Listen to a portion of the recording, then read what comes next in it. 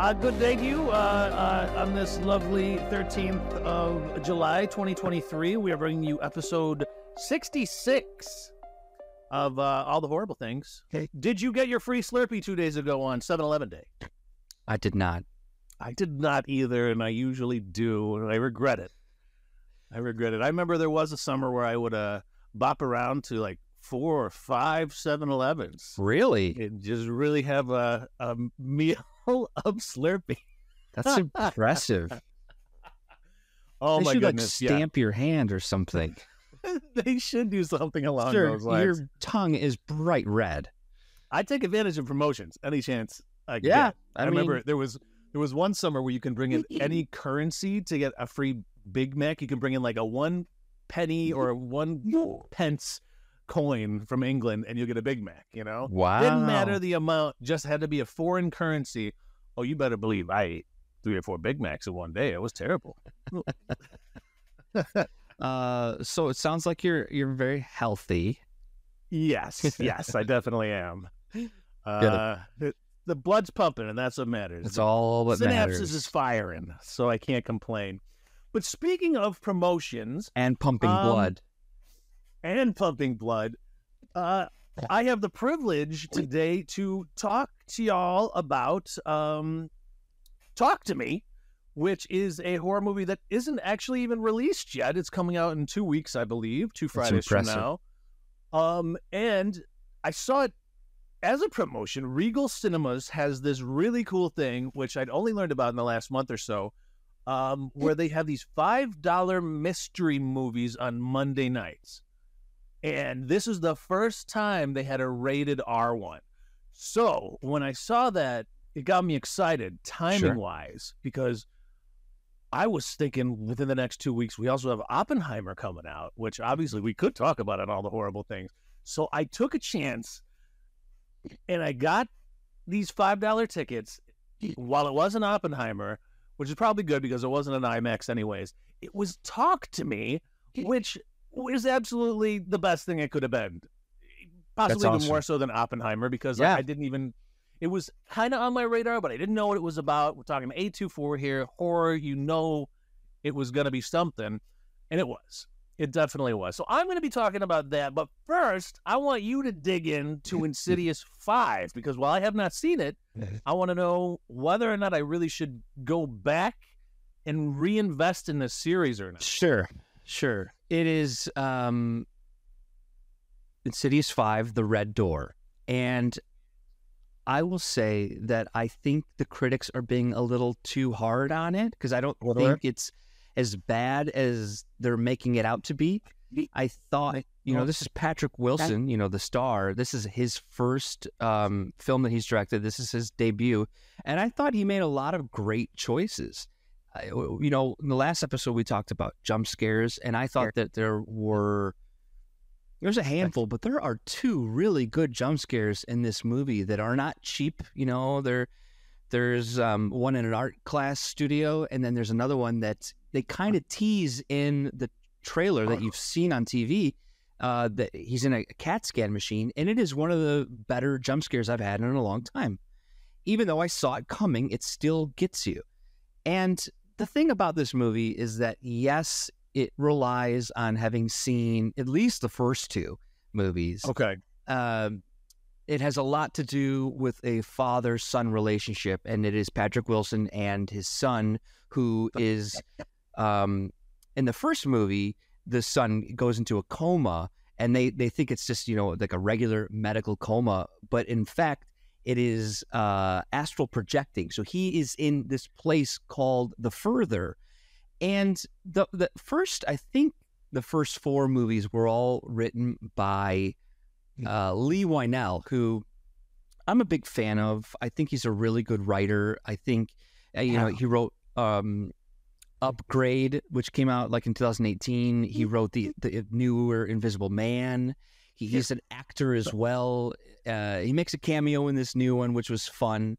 But he didn't write this most recent movie, which I thought was a really interesting choice. He just gets the credits for creating the characters. And I think that was probably the thing that felt it was probably their biggest mistake by not getting him to kind of finish off this whole series. Why would he not? What happened there? That I don't know. doesn't make any sense to me.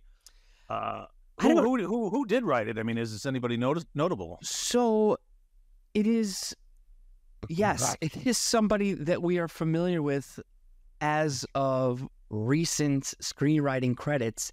The guy's name is Scott Teems, and he wrote Halloween Kills. Oh, interesting. Yeah. And then it also kind of had this father-son dynamic in it too. So he's wrestling with some of his own issues. It clearly. sounds like it. It sounds like it.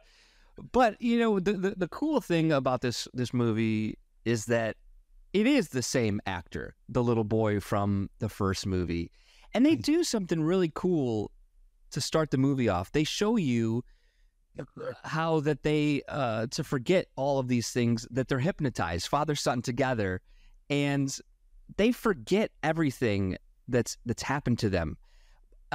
It's a really cool concept, but as an audience member, we already know everything that's going on. So now you've got your main two characters trying to figure out what we already know. You know, oh my goodness. So you're saying this is about ill-directed dramatic irony. This is something where us as the audience knows, but you're saying it doesn't work.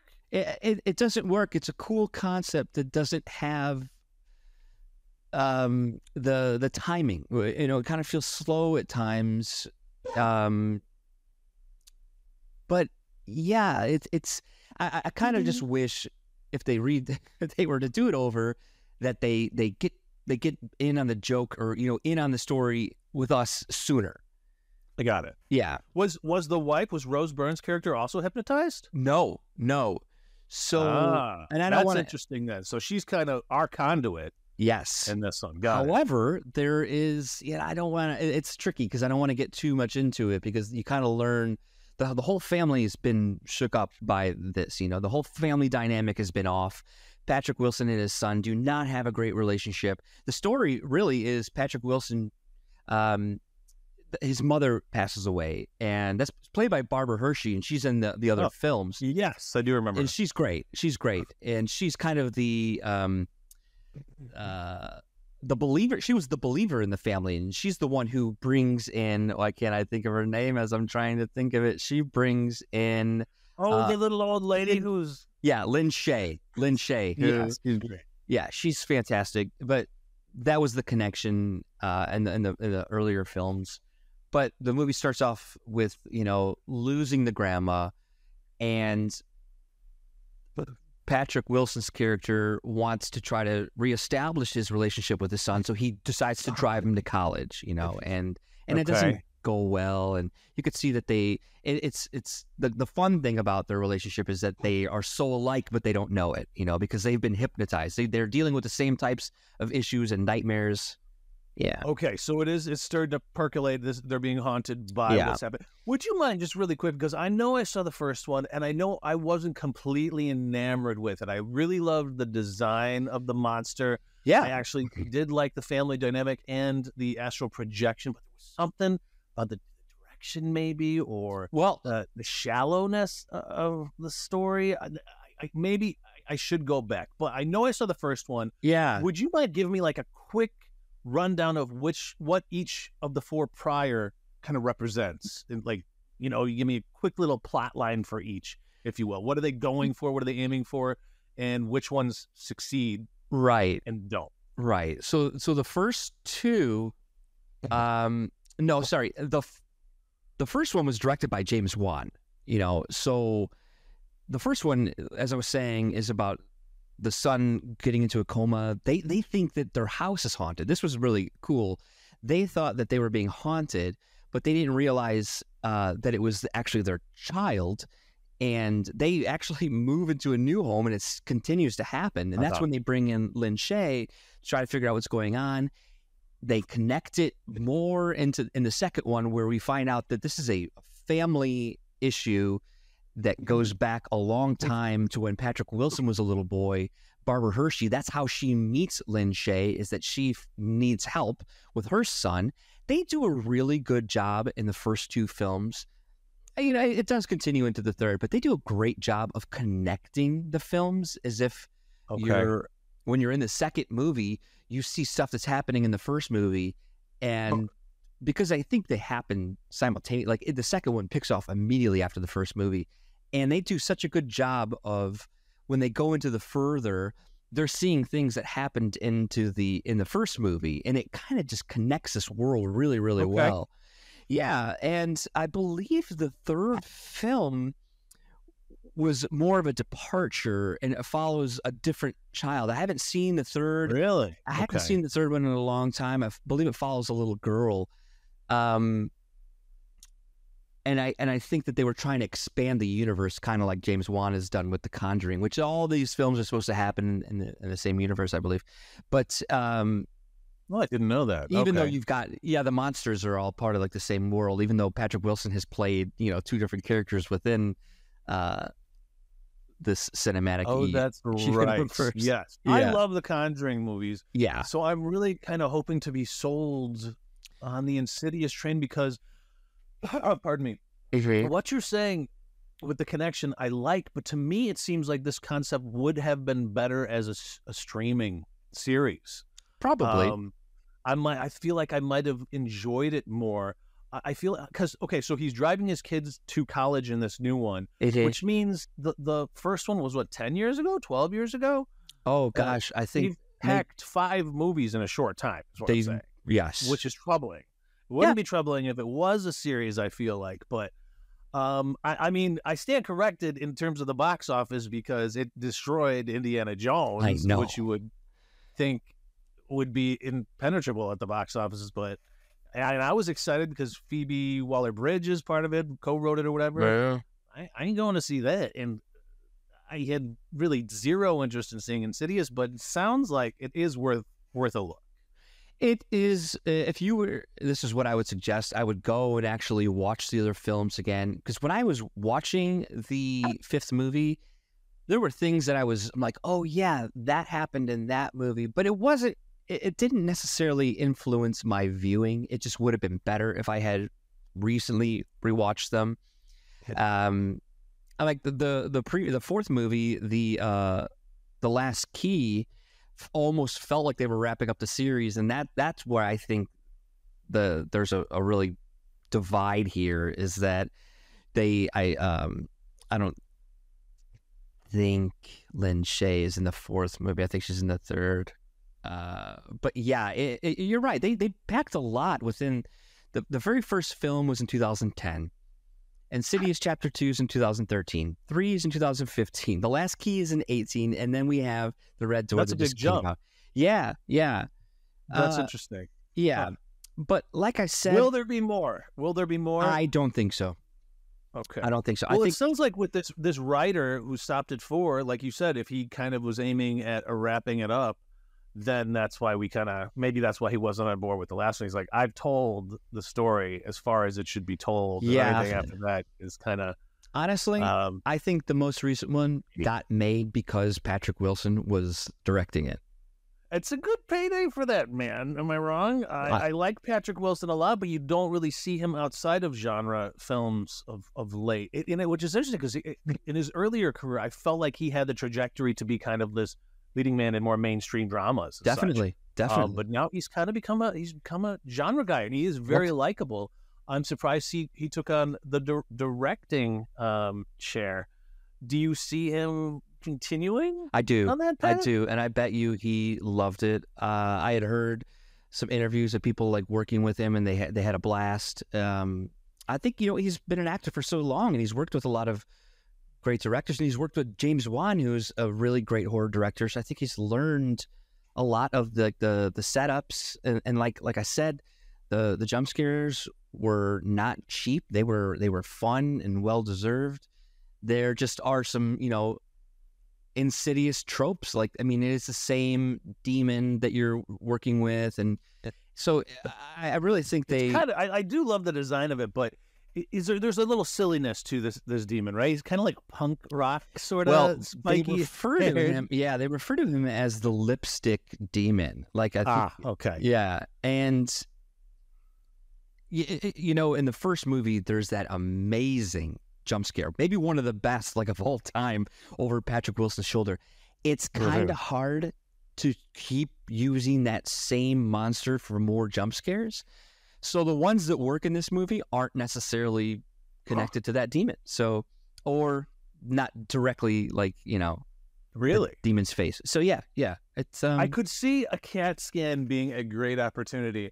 We recently talked about alien movies, and there's a CAT scan scene in Communion with Christopher Walken. There's no jump scare involved, but it still gives you kind of the chills. Have you had a CAT scan? Never, but I mean, as you're watching this scene, you do, as an audience member, feel very claustrophobic. I mean, I think it's going to change the CAT scan for a lot of people too, having seen this.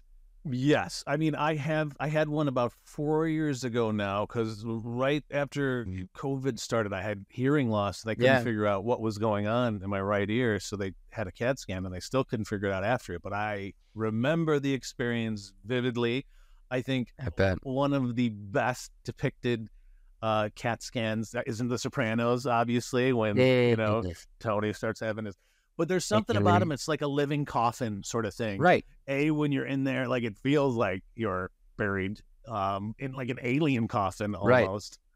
Right. And then just like the implications thereof, if they find something, you are headed toward the grave. So yeah, it's not... it's a good avenue to hit you with a jump scare. So I'm very curious about that one. Yeah. What else? Is that it? So see it if you're a fan. Wait till I'd say video if you're middling. Yeah, I'd say if, like, you're a completist and you've seen all the other movies in the theater, I would say do it. I would say see it with a large crowd, because they do have like the great jump scares. I would say if you are somebody who is very like affected by like bad, like reading bad reviews, I'm not going to say you got to see it then, I will. There was one headline review. It's the only thing I kind of read about it. Was that it was made in a garbage disposal. Like it was cut and edited. Yeah, but to each their own. Yeah. If I'll admit, I really love The Conjuring. Did that come out before the first Insidious? Do you know? That is a great question. James Wan, to me, is hit or miss. I know you're a huge fan.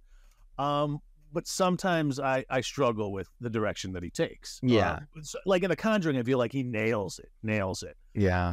I felt like Insidious was one of those moments where, like, I needed something a little bit more, with more depth, I think. Right. As I noted before, I needed that extra. You wouldn't consider it elevated horror, right? No.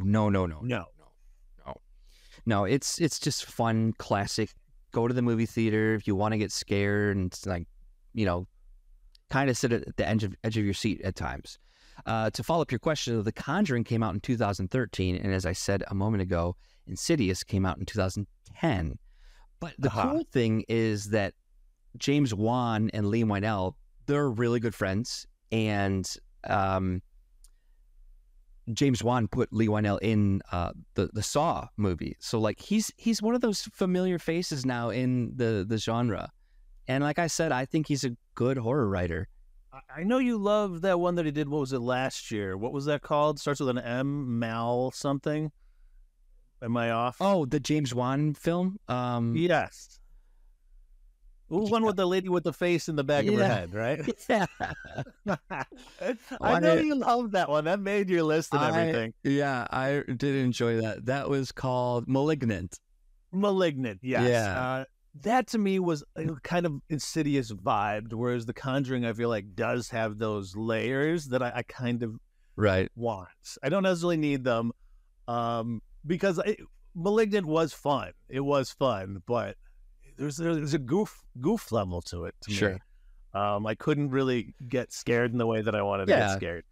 I understand that. Are those so those two are his main properties? What else is James Wan known for? Anything else? Oh, James Wan has done a ton. I mean, most recently he did Aquaman, but before that, James Wan, he's done the first Saw film. There you go. Okay, that's epic. That first Saw is amazing. The first Saw, and that's what I was saying. That Lee Wiesel is one of the guys who's chained up to the wall with Carrie Elways in that scene. So he No, he's done a lot. I swear that he's done a Fast and Furious movie too. Oh, that's not a good thing. But the guy to have on your the guy is resume. well-rounded. Makes money about. Yes, that is a good point. Yeah, I didn't because the first Aquaman is very cool. I mean, you would think that would be one of the most ridiculous superhero movies ever. I mean, what was in Entourage? You have James Cameron supposedly making this because he loves to work with water, and it was just kind of like lambasting the concept of an Aquaman. But he pulled it off. The first Aquaman's pretty good. I'm not too excited about seeing the next one. Does he do the next one that's about to come out? I believe he is. Yeah, I believe James Wan is. All yeah. Right.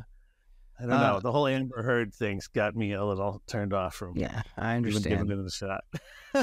James Wan also directed Dead Silence. That's a movie I think we need to talk about. It's the ventriloquist dummy.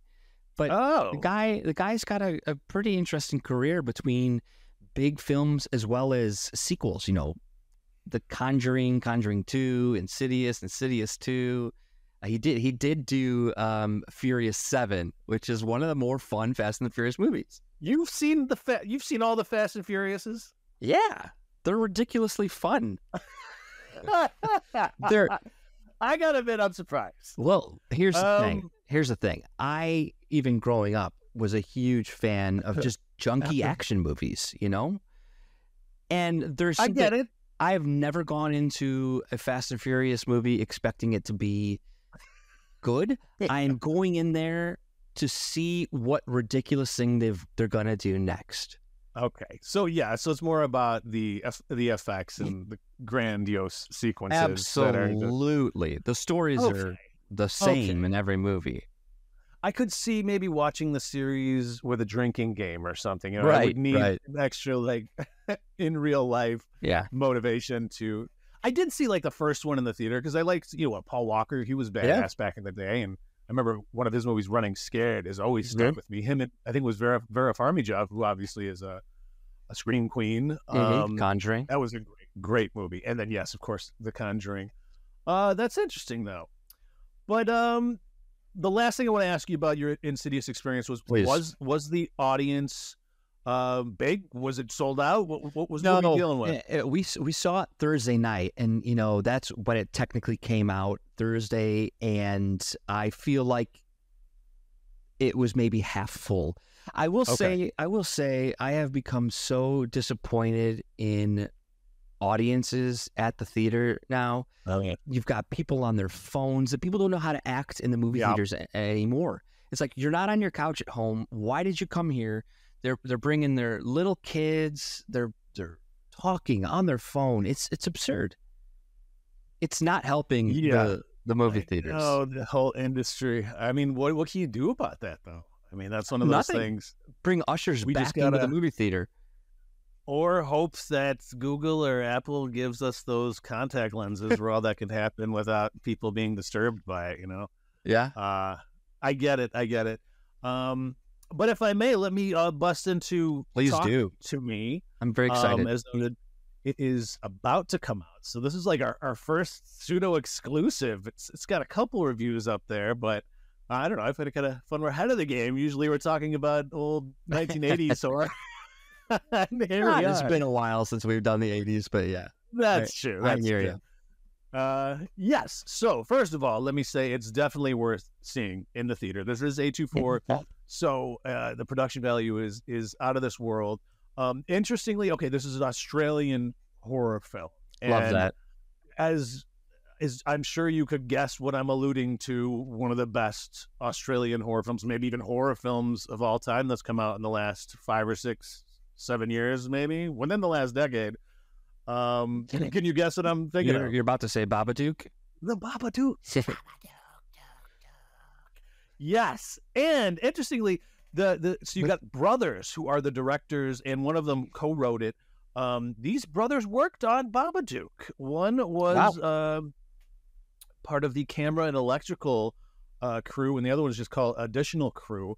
But I find that very interesting because I saw a lot of Babadook in it, and in a good way, because it's truly its own story. But I will say the mood, the atmospherics are very similar to what goes down in Babadook, and I really appreciated that. In terms of the story, I would say perhaps it's more of like a Hereditary, and in structure, which I'll get into in a little bit, and just like it has a grit to it. I'm not sure if you've ever seen the Australian drama, Animal Kingdom.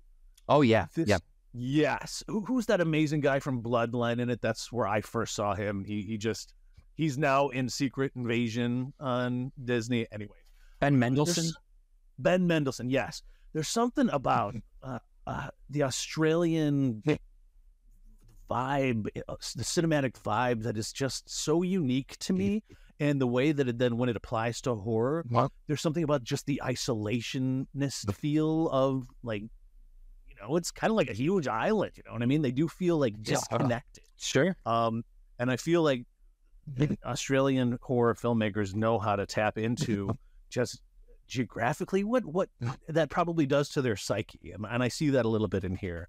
So yeah, I'm only things I'm not going to spoil any major plot points or character deals, but I will touch on stuff that's in the trailer. So I would suggest, if you don't want to, if you like to go into the movies with knowing nothing and you haven't even seen the trailer, come back. But if you've seen the trailer, I think you're going to be fine, and I'm not going to be hitting you with anything too spoily. That being said, amazing SFX, and specifically the sound. Mara walked out of there saying that was one of the best sound designs I've ever heard in a film. Wow. And I can't deny it's fact that the sound is almost like sentient in a weird way. There's a really good example. It has one of the best attention getters you could have in a horror film, and it starts really abrupt too. But there's just this moment with the mom at this party. She's cutting up carrots, and just the sound of those carrots being cut is alluding to something that's about to happen. And it just, I don't know. It was a very aware sound effects. I don't know. Yeah, it was a strange takeaway, but I think it's very accurate. And this is interesting because we talked about Insidious not necessarily being elevated horror, and I feel like this one sort of is like consciously walking the line, because it could have gone a different direction where it was very overtly elevated, but it doesn't, because it stays rooted in more of the, I don't know how you would say it, but like there's a bit of camp, but it takes us seriously. I don't know if that's an accurate way to say it, but it's doing things I haven't seen done before, and in a way that like a lot of people might consider elevated horror pretentious. I think it's kind of like taking a jab at that, but at the same time acknowledging that there is deeper stuff happening here. Is it dealing with traumas and stuff in a new way per se? I'm not sure. If, I mean, at some point you can't, you know what I mean? There's only so many avenues you could take. But as noted in the trailer, our main character here was really fun. I hadn't seen this girl before. Her name is Sophie Wilde, plays Mia, and she's dealing with her mother had died, and it's like her remembrance day when this chain of events begins. But have you seen the trailer? I've seen the trailer. Yes. I'm very excited to see this movie. So you have a general sense. For those of you who haven't, and it doesn't matter. Ultimately, it's kind of like almost a monkey's paw-ish sort of thing, because you have this amazing looking like mannequin arm, but it's not a mannequin arm. I don't think this is a spoiler, because it's just conjecture in the movie that this is the embalmed or ceramicked up hand of a psychic who could commune with the dead, right? So, I mean, you see this in the trailer as well. Ultimately, this is a tool in which when you grab it and say, talk to me, and I let you in, you get possessed. And who you get possessed by is seemingly random. And I'm going to leave it at that. But this is actually one of the questions I wanted to ask you, just given the premise and the plot. And if you had the capacity, because this is something that they start to play with a little bit in it, who would you want? And if this is too personal questions, who would you like to say, I let you in, or talk to me? That's past. Right. I mean, probably my grandfather. You know, you'd probably go with like a family member that, yeah. I would just be scared if it was any person that I like loved that has passed to be like, what the fuck you bring me back here for? I was R.I.P. and jerk. Right. So I think, I don't know, with all our alien talk last year, I'd probably bring back a good old JFK, see what really happened if he's about to tell us all about the aliens. There you go. There you go. But yeah, I think you could take this away as an elevated horror, but I choose to see it as something that's walking the line and conscious of what it is. I will say, I think there is a world to be built here. Maybe not as profoundly as Barbarian, which we talked about last year around the same time, because that has endless potential. I'm thinking this one has a lot of potential. I'm just worried, like Insidious, it might become redundant. You know what I mean? It has to really find new angles, because this one obviously is dealing with trauma, and whether or not ghosts that pop up are from people's past or not, or if they're feigning to be. But yeah, it definitely opens itself up to a sequel, and I think it's going to do pretty good. I have faith, because it's a killer trailer, man. It really sells it well. The audience. So remember, I mentioned this was a mystery movie, so you didn't even know what you were going to see when you went into this, but it was like 85% full in there, which is shocking. Let me ask you this. Did anybody walk out once they found out it was a horror movie? No. That's what I was actually going to say. Yeah. This was the first movie in a long time nobody took a bathroom break, because it was so riveting. Like, it was so compelling to watch. You normally will see people taking a bathroom break at some point. Yeah. Maybe it's just the nature of the sort of audience that's willing to take a chance on what they're seeing, and they're that invested. Because obviously, actually, there was a batch of grandmas we saw in there. They didn't move. Love it. I love that. What a diverse crowd. I love it. It kind of was. And when speaking to the audience as well, this is the first time in a long time where there are two specific moments I will not give away, because they are so impacting, where the entire audience gasps. Ooh. Gasps. A la the moment in Hereditary that everybody knows. I don't think there's any. I think that's the last thing that compares gasp-wise, which is saying a lot. And as I noted before, I do think structurally this is doing a lot of the same things Hereditary does. Yeah. I would argue, if we wanted to look at it at Act 1, Act 2, Act 3, the Act 2 of this movie is by far the best, which is so weird, because in a lot of movies you got the attention getter and the climactic amazingness.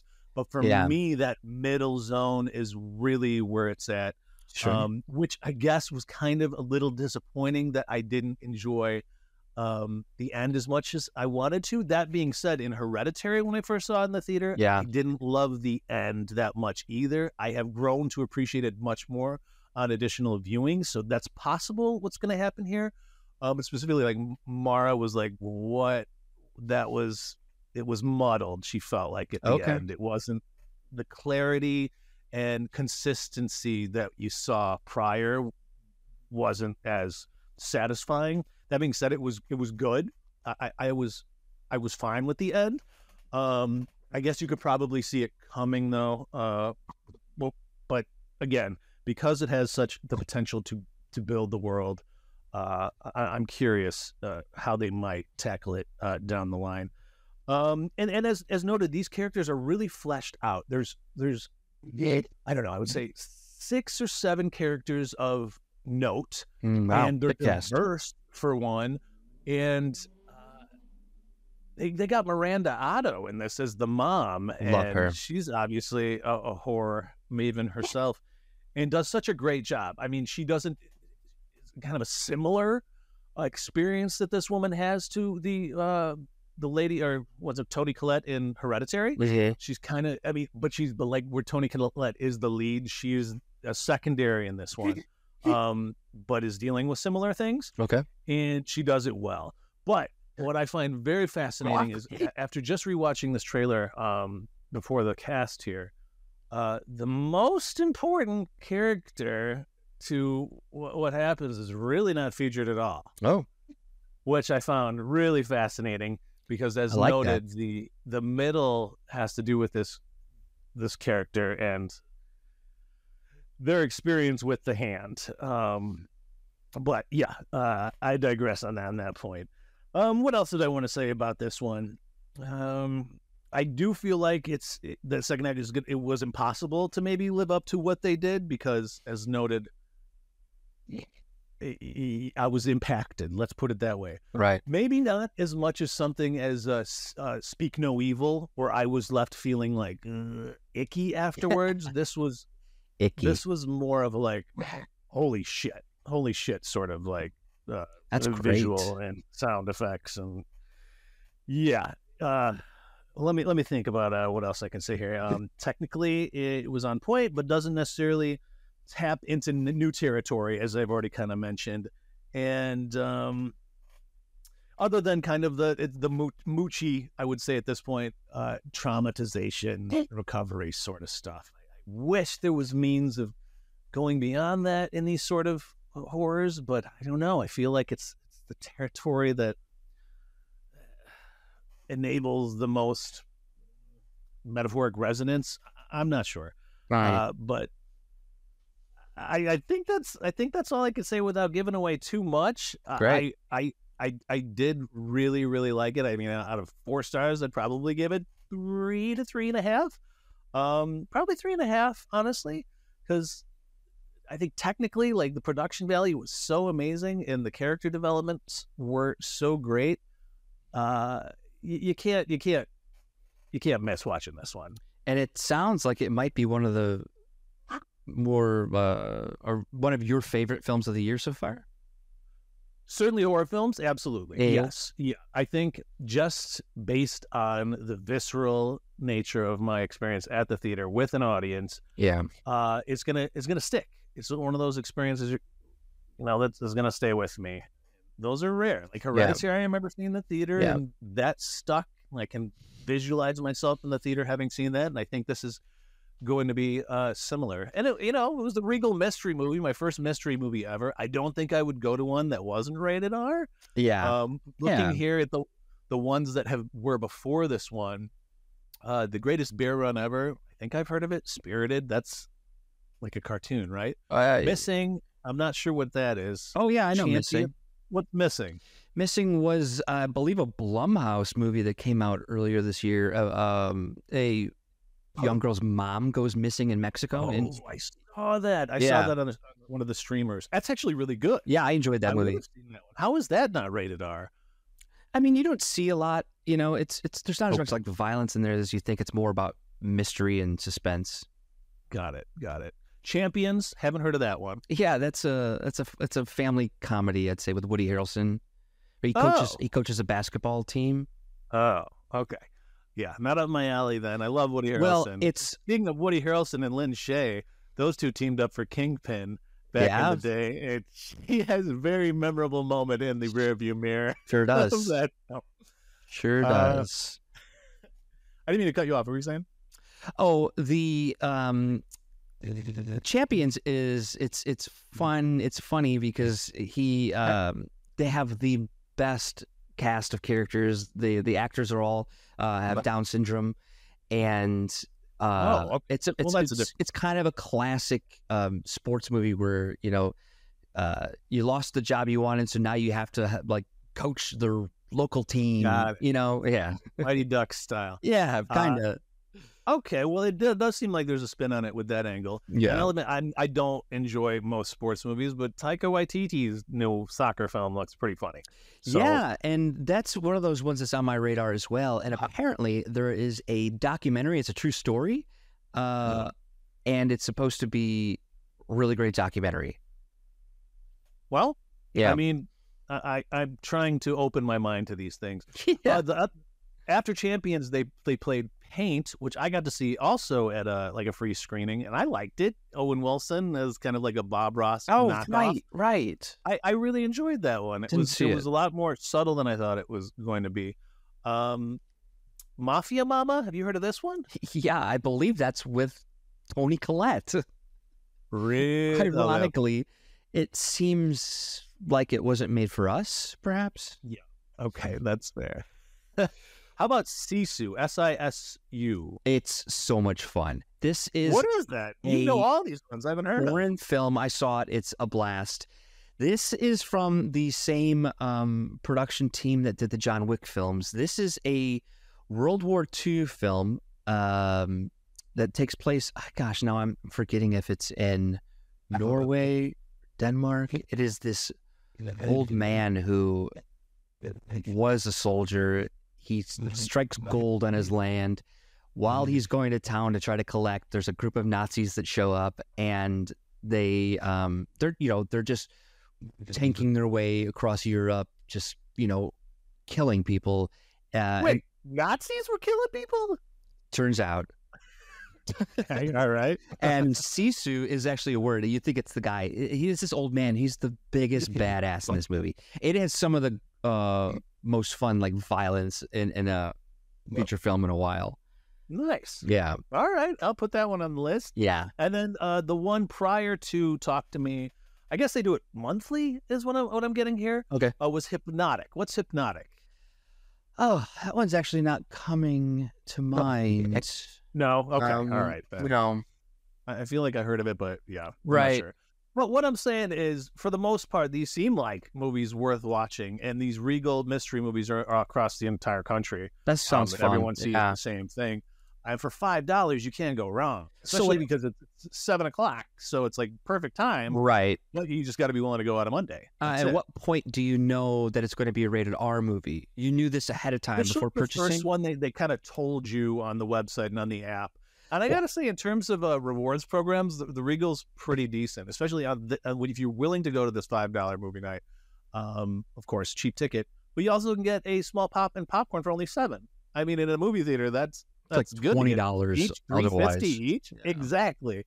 And you can actually upgrade those and you still get the same discount. So I don't know. I try to avoid buying concessions, but they made it hard when they made it that cheap. So I had the proper bucket there and a big old Pepsi Zero, and I was locked in, baby. It was great.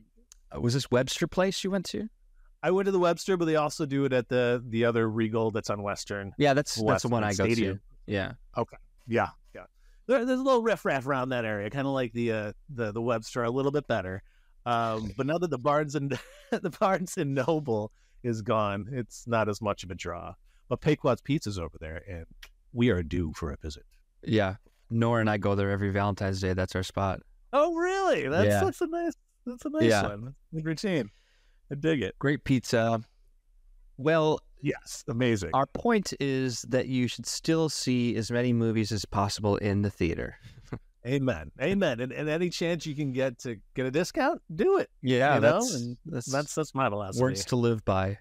For sure. Because unless you're dealing with the type of audience you dealt with at Insidious, what I think had something to do with it is you have to be a bit of a cinephile to be willing to go to a mystery movie. And I don't think you're going to be as rude with your phones. That's a great point. Yeah. So there's something to that. It was kind of like a holy experience in a way. Yeah. That we all had faith in the screen gods.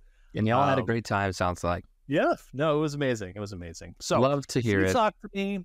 Check out Insidious if you're a Juan fan, it sounds like. And until then, stay alive.